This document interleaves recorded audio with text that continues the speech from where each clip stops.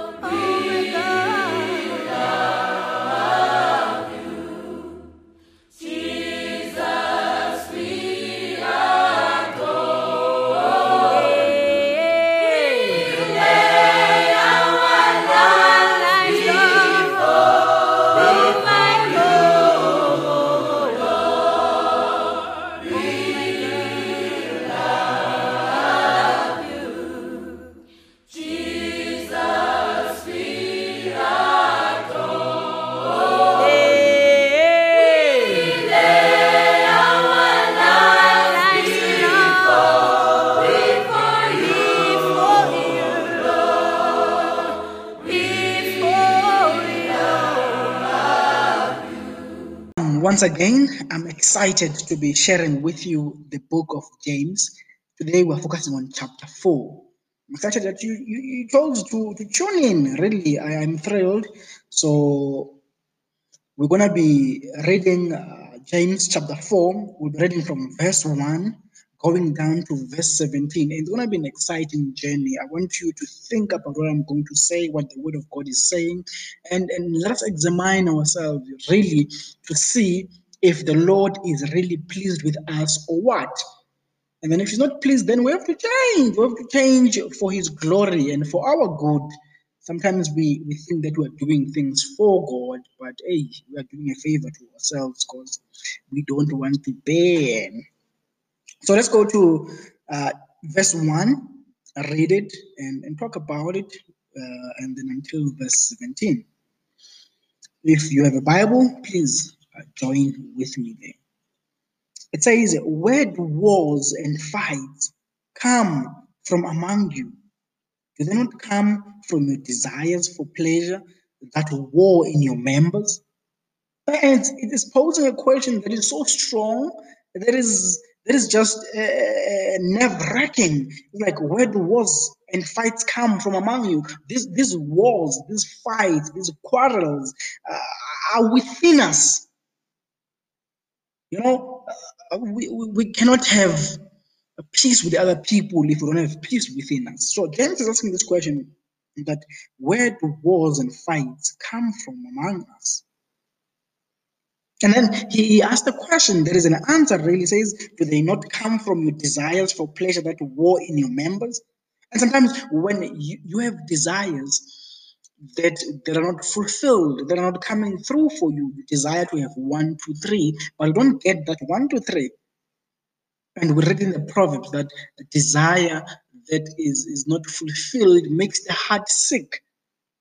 And our hearts are sick, are full of this war, are full of this pain and these fights that are there. It says in verse 2, you lust and do not have.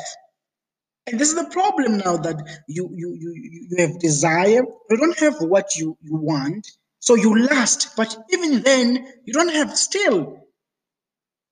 You see what other people have and you lust after that. You see a woman passing, you lust after her. Jesus Christ is clear about this when you read the Beatitudes. It says, any man that looks after a woman as to lust after her, that man is sinning, committing adultery.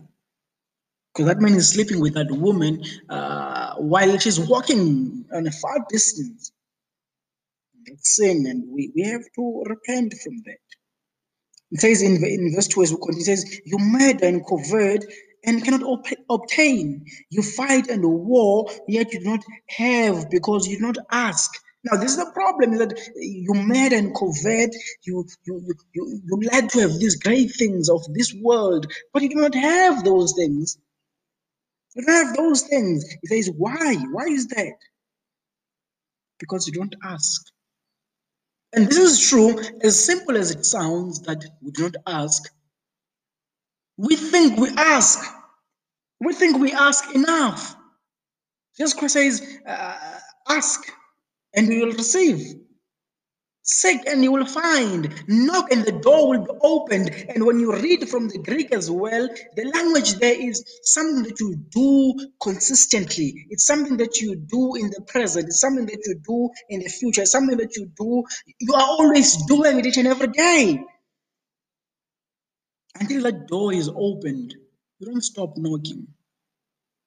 There are men who are looking for jobs, but they've stopped knocking. They've stopped believing. There are some who are looking for partners. They've stopped believing that God will give them the suitable partner that He has made for them. But He says, you don't ask. Or you're asking you're asking from the wrong source. Sometimes really we ask from people instead of asking from God. We think that people are our saviors, but no, they are not. It says in verse 3, you ask and do not receive, because you ask amiss, that you may spend it on your pleasures. That means when you ask from God, now you ask from God, but you ask amiss. You ask pointlessly. You ask so that you can actually be seen to have 1, 2, 3. Not to glorify God, not to serve God better and serve His people, but you want to spend it on your pleasures. You want to spend it on those desires that fight within you. It says in verse 4, adulterers and adulteresses, do you not know that friendship with the world is enmity with God? Whoever therefore wants to be a friend of the world makes himself an enemy of God. Now he changed the transition from the desire that is within, from the things that are within, to something that is external. He says, don't you know that friendship with the world is enmity with God? That means because now we want these things, we have desires, and we think the best way to get these things is for us to be friends with the world and do the things of the world to get the desires that we have fulfilled. And James is saying, you adulterers and adulteresses, do you not know that friendship with the world is enmity with God? That means there's separation there. We have become enemies of God. And God won't hear us, frankly. He won't answer our prayers, frankly. You can't be the friend of the world and be the friend of God at the same time. You are either the friend of God or you are the friend of the world. You can't be both. You can't serve two masters and please both of them. You'll either hate the other and love the other. And this is our reality. You can't have a wife and then a girlfriend. You have to make a choice to stick with your wife or stick with your girlfriend. You have to choose life or choose death. You can't have both of them living in the same well.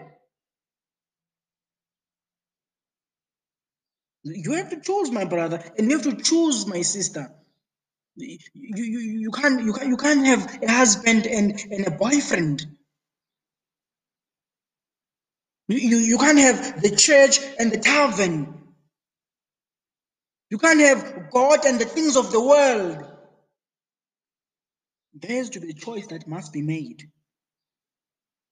He says in verse 5, or do you think that the scripture says in vain? The spirit who dwells in us yearns jealousy. You see, the Spirit of God that is within those who are baptized, those who are saved, yearns jealously because it wants our bodies, our hearts, our minds, our souls to be dedicated to God, but to be dedicated to the things of this world. And the Spirit of God that is within us yearns jealously. Verse 6 says, but He gives more grace. That is God. He gives more grace. He gives more grace. God is a God of grace. He gives more grace. Therefore, God says, God resists the proud, but gives grace to the humble. You see, when we become arrogant and proud and love the world and live with the world, we become so proud. We think that we know what we are doing. We show ourselves to be knowing what we're doing, but we actually are being proud and arrogant and ignorant. And when we do so, God resists us. God hates us. We are an abomination to God. But here now, it says, but God gives grace to the humble. He gives grace to those who say, Lord, I cannot do anything without you. I am nothing without you. I am poor in my spirit. I am lost without you. I'm in poverty without you. And I need you for my sustenance. I need you for my safety. I need you for my providence. I need you for my life and for everything. Without you, I can do nothing. Just like Moses says, if Lord, you do not go with us, if you do not go with me, I will not go. I will not go. I want you to be with me. That person is humble. That person is aware of himself and his situation and the power of God. But sometimes we think we know. We think we know our marriages. We think we know our work. We think we know our churches. We think we know our situations in every case. But we don't know. Only God knows because He's omniscient. He's all knowing. We have to be dependent on Him. I want us to read this proverb. It is a powerful proverb that you also know and love, and you've been taught of it, and you have taught yourself from it. I want us to look at this proverb rather. Proverb 3 verse 5 says, trust in the Lord with all your heart and lean not on your own understanding. In all your ways acknowledge Him and He shall direct your path. Listen to verse 7. It says, do not be wise in your own eyes. Fear the Lord and depart from evil. Fear the Lord and depart from evil. Fear. It says, fear the Lord and depart from evil. You cannot depart from evil if you don't fear the Lord. And if you don't fear the Lord, you are arrogant. You are proud. You are self-seeking. It says, trust in the Lord with all your heart and lean not on your own understanding. In all your ways, acknowledge Him. He shall direct your path. Do you want God to direct your path? Do you want to be blessed in all that you do? Do you want to have grace in all that you do? Do you want to have the presence of God in all you do? Whether you're at work, you're at school, you're in the house, at home, you are in the street walking, you're in the shop shopping. You want to have the grace of God? I think you have to be humble. You have to lower yourself. Jesus Christ being God. Listen to the scripture. Jesus Christ being God, being in the face of God. Let's read Philippians chapter 2, verse 5. It says, let this mind be in you, which was also in Christ Jesus, who being in the form of God, did not consider it a robbery to be equal with God, but made himself of no reputation, taking the form of a bondservant and coming in the likeness of men, and being found in appearance as man, he humbled himself and became obedient to the point of death, even death on the cross. And listen to the next verse. It says, therefore God also has highly exalted him and given him the name which is above every name.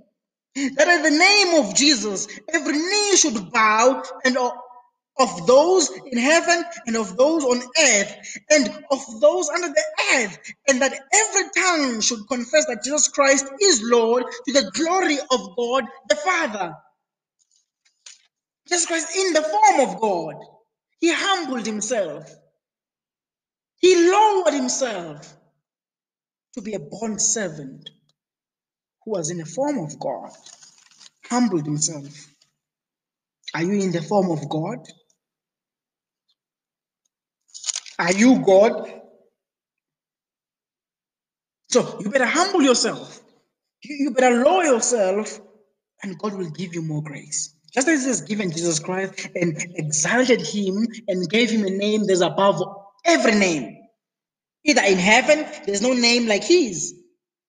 Either on earth, there's no name that can save lives on earth. Or under the earth, there is nothing, there is no name that is above the name of Jesus Christ.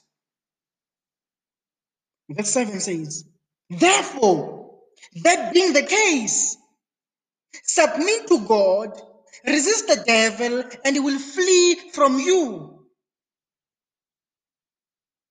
You have to submit to God. You have to give yourself wholly to God. You have to be subject to God. That means God must be over you and be superior on your life and direct your path. And then he says, resist the devil. This point again, you will never be able to resist the devil if you've not submitted to God. You'd never stop addiction unless you have been addicted with something else. You gotta change addiction. You'll never stop addiction, but you have to change addiction. Are you addicted with evil? Now you gotta swap and go to God and be addicted with God. It says resist the devil, and look what he will do. He will flee from you. He will flee from you. Remember, Jesus Christ was tempted by the devil. Change this stone to be bread. Go to this high point and fly. Look at the beauties of the world. I will give you all. And Jesus Christ said, it is written, it is written, it is written, it is written. And what did the devil do? He fled. He left Jesus Christ alone. Why? Because Jesus Christ humbled himself and used the word and quoted God and quoted himself. You wanna enjoy the grace of God, my friend? Submit to God. Resist the devil and his schemes, and he will flee from you. It says in verse 8, draw near to God, and he will draw near to you. Let's just stop there. We gotta take the first step, because God has done his first step by sending Jesus Christ to die for our sins. And what we have to do is take the first step on our side and draw near to God and decide to be with God and live with God and do the things that God wants us to do. We gotta have faith in him and draw near to God. And once we draw near to God, the Bible says God in his omnipotence, God in all his grace, God in all his love and forgiveness and patience and faithfulness, he will draw near to us. That means we will meet at the robots, at the traffic lights, wherever we will meet. But when we take a first step to go to God, God takes a step to come to us. Remember the prodigal son. He has squandered the monies that his father labored for. He has squandered his life that God has given him. He is wasted. He has nothing. He is worthless. But when he took the step to come forward to God, to come back home, the Bible says his father, seeing him, ran to him. And that's God running toward a sinner. And not just running, but running with his arms open to welcome him, to hug him, and to actually say, you know what? I love you. Yes, we have sinned. Yes, you stink sin, you stink pigs, you stink all these things of this world, but I love you still. I don't know what you're going through. I cannot begin how sinful, I cannot begin to know how sinful you are. But I know that the grace of God is above your sins. And the grace of God will cover your sins. The question is, will you take the step and go to him? Just like the prodigal son. And the Hebrew scholars say, and other scholars say, Bible scholars say, it was actually shameful for a Hebrew man to run.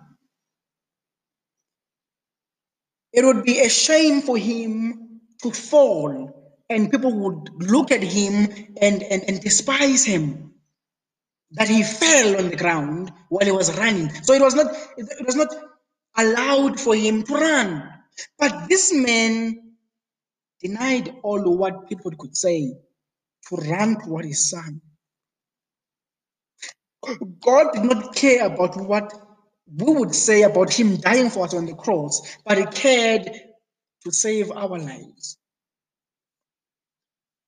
It says, cleanse your hands, repent, stop sinners, stop sins, cleanse your hands, you sinners, and purify your hearts, you double-minded. That means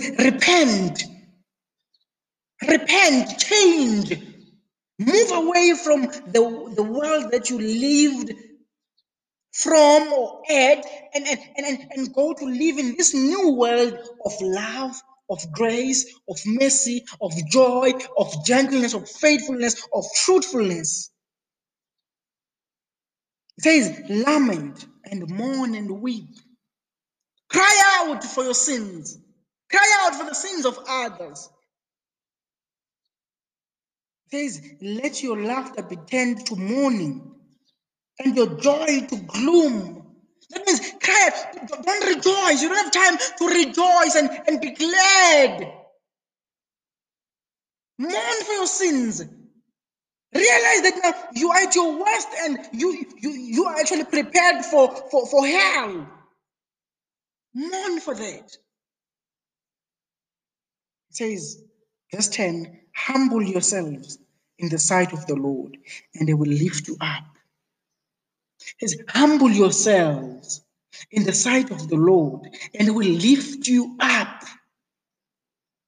You see, one thing that we're talking about with my mentor just yesterday, he said to me, you know, Songezo, people will lift you up, but people being people will also bring you down. When you don't do things according to how they want things to be done, they will bring you down. They will bring you up because you do what they want to hear, or you say what they want to hear and do what they want you to do, and they will lift you up and exalt you, but they will throw you down.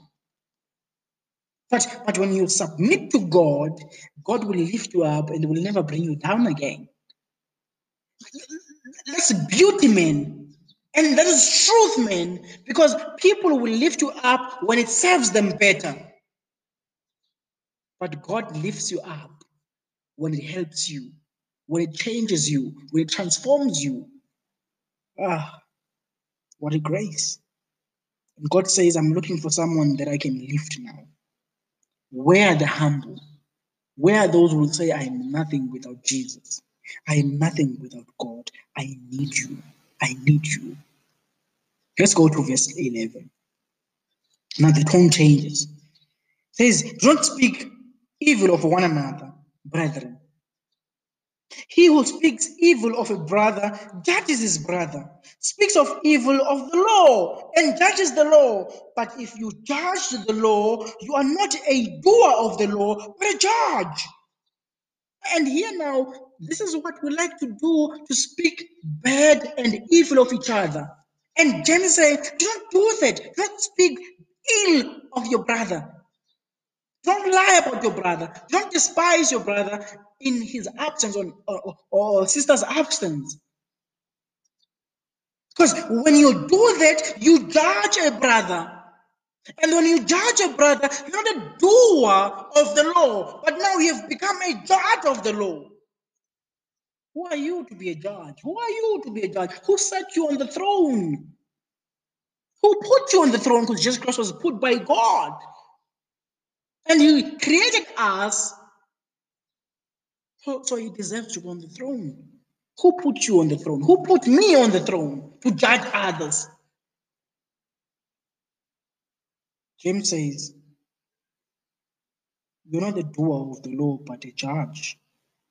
It says in verse 12, there is one lawgiver who is able to save and to destroy. Who are you to judge another? What a question! It's a splendid question. It's a powerful question. It's a truthful question. Who are you to judge others? Because there's one lawgiver that we know who is able to save and able to destroy. You see, Jesus Christ is able to save your life, but is able to destroy your life in hell. Are you able to save lives? Is your blood pure to save humanity from its sins? Talk to me now. Who are you to judge? I think we have to change perspective on our judgment. Who are we to judge? Who are we to tell people they're bad? To tell people whatever that we are suffering from ourselves.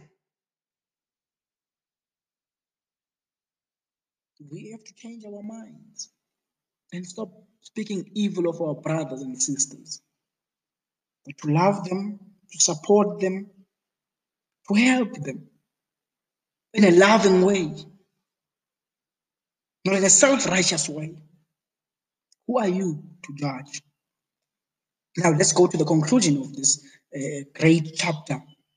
Verse 13 to 17, it says in verse 13, come now, you who say, today or tomorrow, we will go to such and such a city, spend a year there, buy and sell, and make a profit.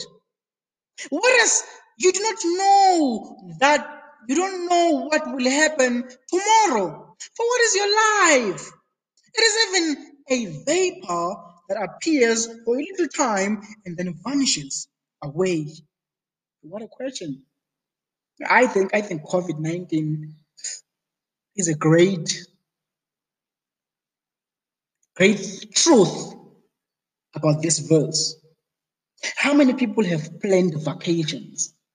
How many people had ventures planned to say, March, I would have achieved 1, 2, 3. April, I would have done 1, 2, 3. June, I would have done this. By December, I would have finished a book, I would have finished a movie, I would have finished doing 1, 2, 3, 4, 5. We all had plans. But Brother James says, come. You who say, today or tomorrow, we'll do 1, 2, 3, 4, 5, 6, and 7, 8, 9, 10. What else? You don't know. You don't know tomorrow. You don't know what will happen in your life or to your life or to the lives of all of us. You don't know that. So how dare you plan and not include God? It says your life is like a vapor, man, that appears for a little time and then vanishes away. You see into a smoke.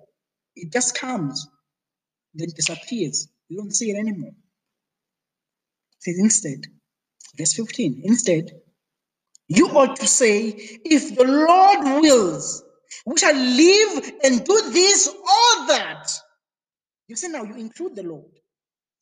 Say, if it's God's will, we will do 1, 2, 3. But if it's not, I'm open to his will. I'm open to his direction because I do not lean on my own understanding. I lean on his direction, on his will. It is mind-blowing. It changes everything in our lives. When we depend on the Lord, we're not disappointed, but we are thankful. We are thankful that it did not work out our own way. Because had it done our own way, then we would have been destroyed by now. And we have to be thankful of that. It says in verse 16, but now you boast in your arrogance. All such boasting is evil. You see, people are boasting that we will do 1, 2, 3, 4, 5, and they don't include the Lord. We will do this and do this and this, and the Lord is not in their plans, and hence their plans are not succeeding. Hence their plans are not blessed. It says all such boasting is evil. In verse 17, the last verse, in conclusion, it says, therefore, to him who knows to do good and does not do it, to him it is sin. Hey, how many things in your life, in my life, we know to be right, to be true, and for us to do, but we don't do them? You see, sin is not only the things that we do wrong, but also the good things that we do not do.